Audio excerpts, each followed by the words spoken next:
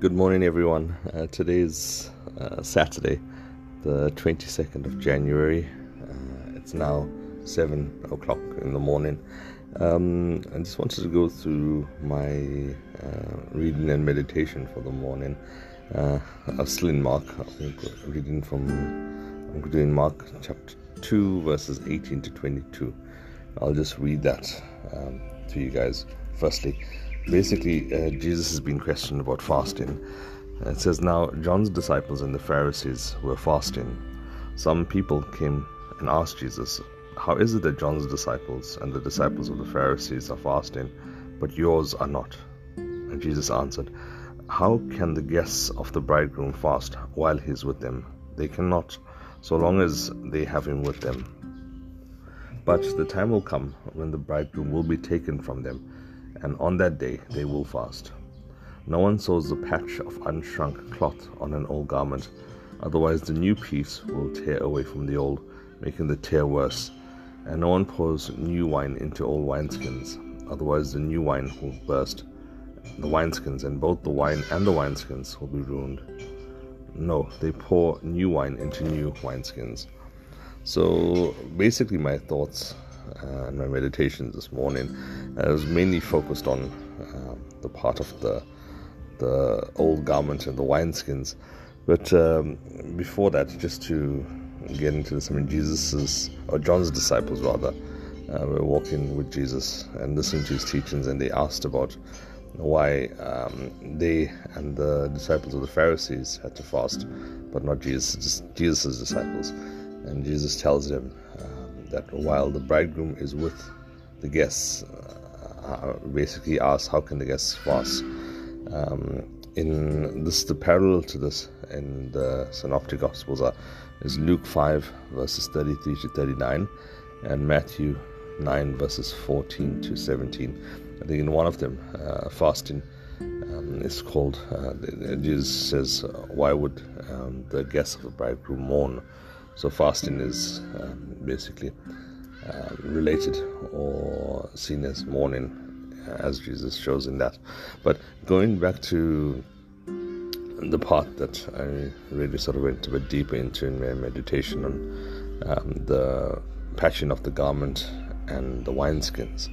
So basically, Jesus says, or what's been pointed at, is that no one sews an unshrunk or new cloth onto an old garment.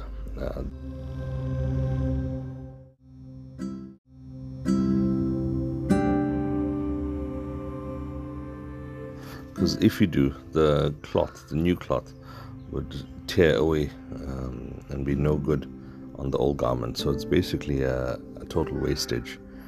The new cloth or the new garment that was used to get the cloth from would be damaged, as well as the old garment would be damaged in the same way. So you need old cloth for an old garment, and you need new cloth for a new garment. So from this, basically, I was meditating and just seeing that Jesus' teachings seemed new at that time, a new revelation of the kingdom, and people needed a new mindset as such to hold them, these new teachings. If their way of thinking did not change, it would be damaging to their thoughts of the old covenant as well as the new, as it says. I mean, both the cloth and the garment would be damaged in the end. So both would be wasted in essence. And going to the wineskins is basically the same story. It says no one puts new wine in old wineskins, because the wineskins would burst and the wine will be lost.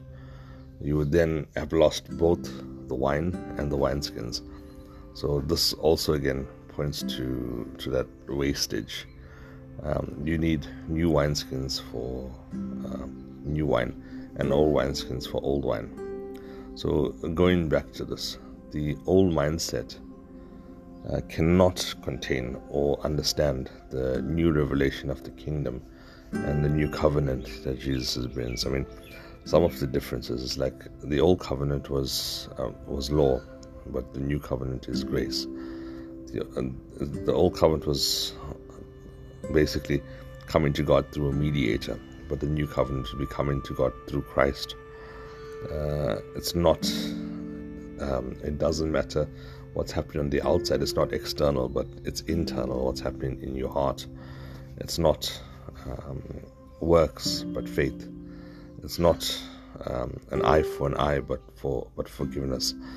So these are the things that the new covenant basically brings in.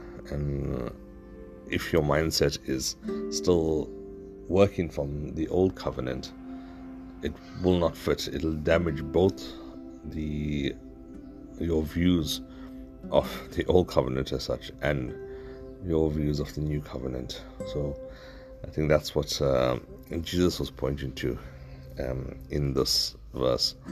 So yeah, so I hope you guys have a good weekend, and we'll be coming back with another episode of my meditations on scripture. Hopefully keep it up. Okay, thanks guys. Bless you guys. Bye.